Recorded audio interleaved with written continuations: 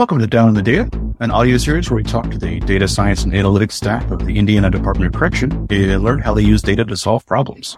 Hello again.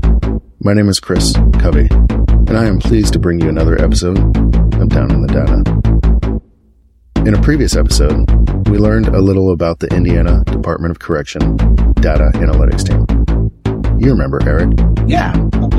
I am Eric Ballinger. I am the Director of Data Science and Analytics for the Indiana Department of Correction. Benjamin? I'm Benjamin Covington. I'm an operation analyst for the Data Science and Analytics Division. And Sarah? I am Sarah Shelley. I am the Chief Digital Officer for the Department of Correction. Thanks again for joining us. This episode picks up on part 2 of our previous discussion.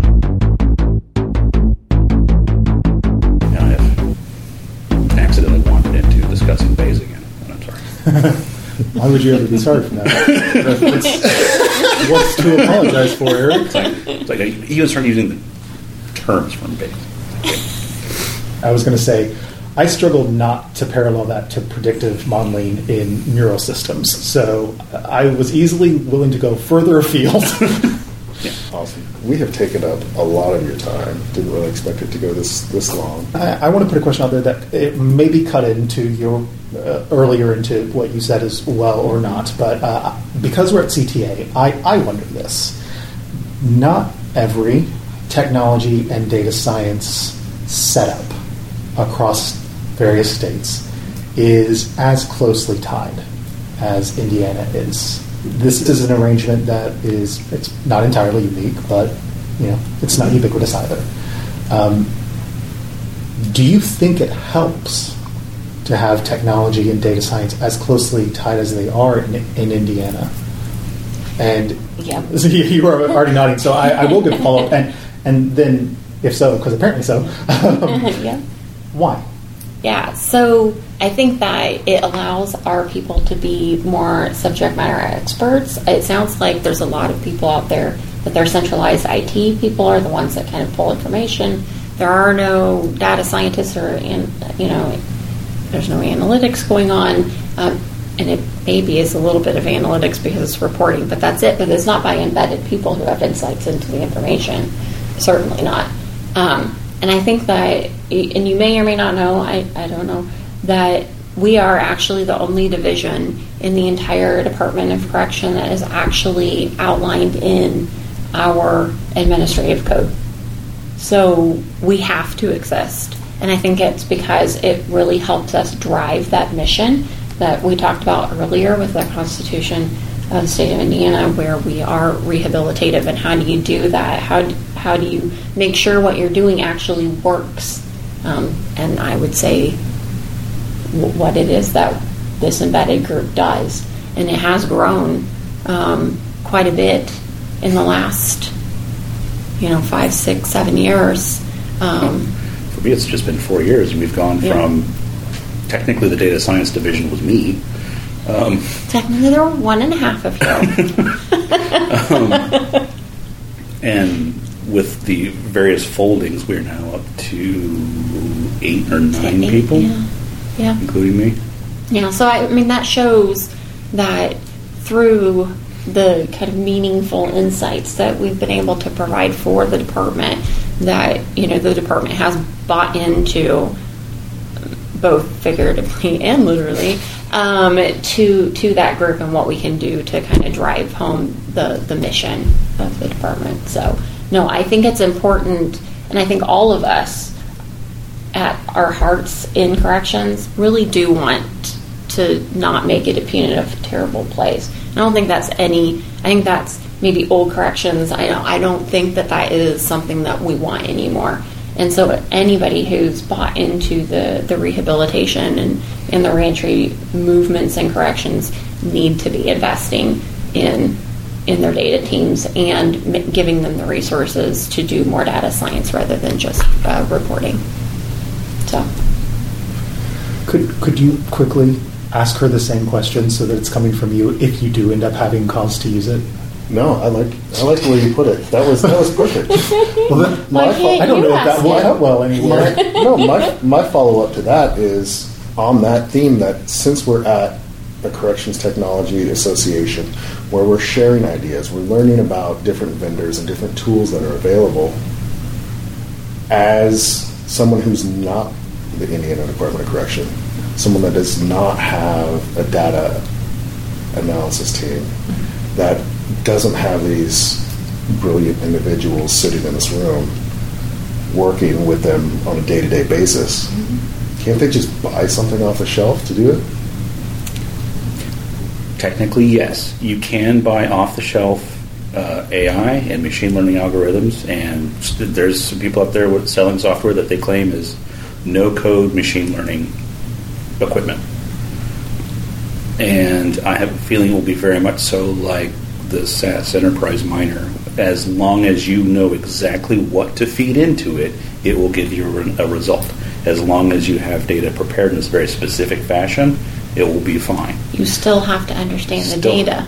Yeah, but you're going to end up with, instead of ending up with a model like Sarah's original model that says, here's this thing, you should do blah, you're going to end up with something that's much closer to mine that says this person has a 90% chance of violence, but you won't know why. But if you have to understand what the data is and the fallacies with the data, you still need somebody who has interacted with the data enough to have that knowledge. So I would posit you still need to have at least a data analytics division that can do that.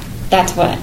Sorry. Yeah. No. Interrupt you. No, that's fine because that is part of the problem with a lot of the solutions that are presented out here is that it makes it sound like there is an off-the-shelf solution, and they will tell you that there is an off-the-shelf solution, and it might be, as long as there's someone there who understands what they're looking at. I am not that person. I am very much so a fan of open source information and open source.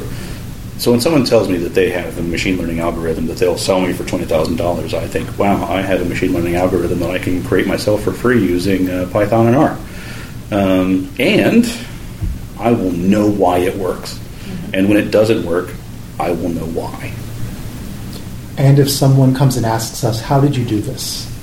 We can tell them so much more about that process, so much more about what it means to break that down so that it can be translated to their context. Because, like you say, it's not even just knowing the data. Knowing the data is huge, but you also need... We're not at the point yet where AI has achieved a grounded philosophy of science-based research mindset. But it's fine. I don't expect it of it. Knowing what to do when you hit bumps in the road, knowing what to do when you face logistical constraints, knowing how to adapt your research questions to be pertinent and use the data that you have available in productive ways. That's something that you're going to need people there for. Yeah, because even the model that I have for assaults, that I say it's a black box. It isn't. It's just explaining it would be far more complicated than it would make any sense. Because the idea behind a multi-level model is that it changes based on context. So what I would have to look at is, if you are in this cell house, here's what the equation would look like to generate this result. And I can now look at each of those variables and the coefficients that go with it and say, okay, so because this guy in this cell house just lost his job, that moved him up. But his mental health score didn't change, so that moved him back down. So I can explain all of it, but it would have to be on a almost case-by-case basis, which is essentially a black box. But if I am, in fact, dumping it into some off-the-shelf machine learning algorithm, I don't get that. I get an 80%. Cool. There's no shortcuts. Graduate students are legion, and go out and hire one. And they've all used that. And I feel like interactions just out in the world, not even just in corrections, have shown us that there are issues with just turning AI loose without the guidance of a person. Didn't really go down that bunny. So I will just double down. We need to have professionals that are doing their thing in the specialty field that they're in, and not just trusting AI is not there yet. All right, we got the assault model.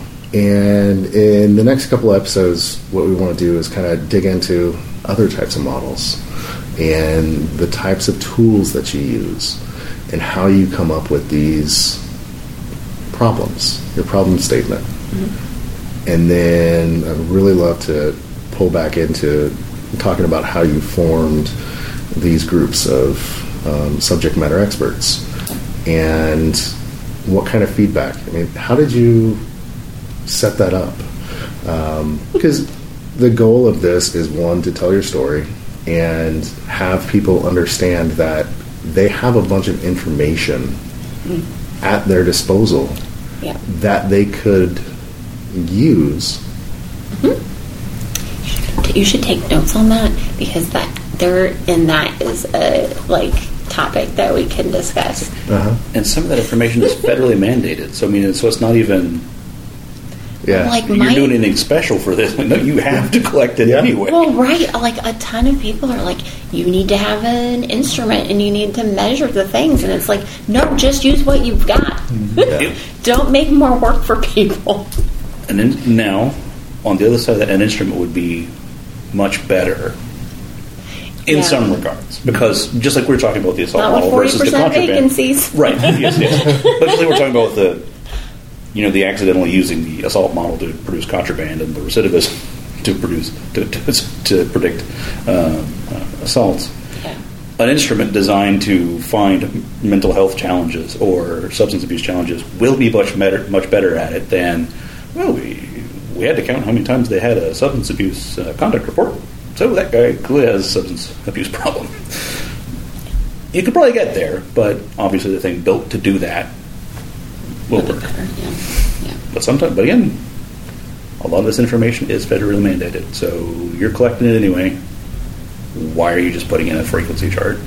One of the nice things about that is if you're looking at all of the data you do have, I mean, I say all, good luck. If you're trying to sort well through the data you do have that's federally mandated, and you are finding that there are still some things that you're simply not predicting well, that does still highlight for you, then this is perhaps a domain where we want to invest in some type of measure, some other way of gathering data that is going to be particularly pertinent for this outcome or this intervention. Well, with that, thanks. Yeah. I appreciate it. Yeah, of course. This was fun. Hey there. This concludes our recorded discussion. Eric, Benjamin, and Sarah are amazing people that have dedicated their lives to making the world better. Thanks for that. This recording is brought to you from the Barry Dunn Government Consulting Team. If you have any questions, I can be reached at covey@barrydunn.com. You can find out about the Government Consulting Team at barrydunn.com. This episode was produced by Eric and myself. I'd also like to thank Doug Rowe, Seth Hedstrom, and Chad Snow for making this possible. Until next time.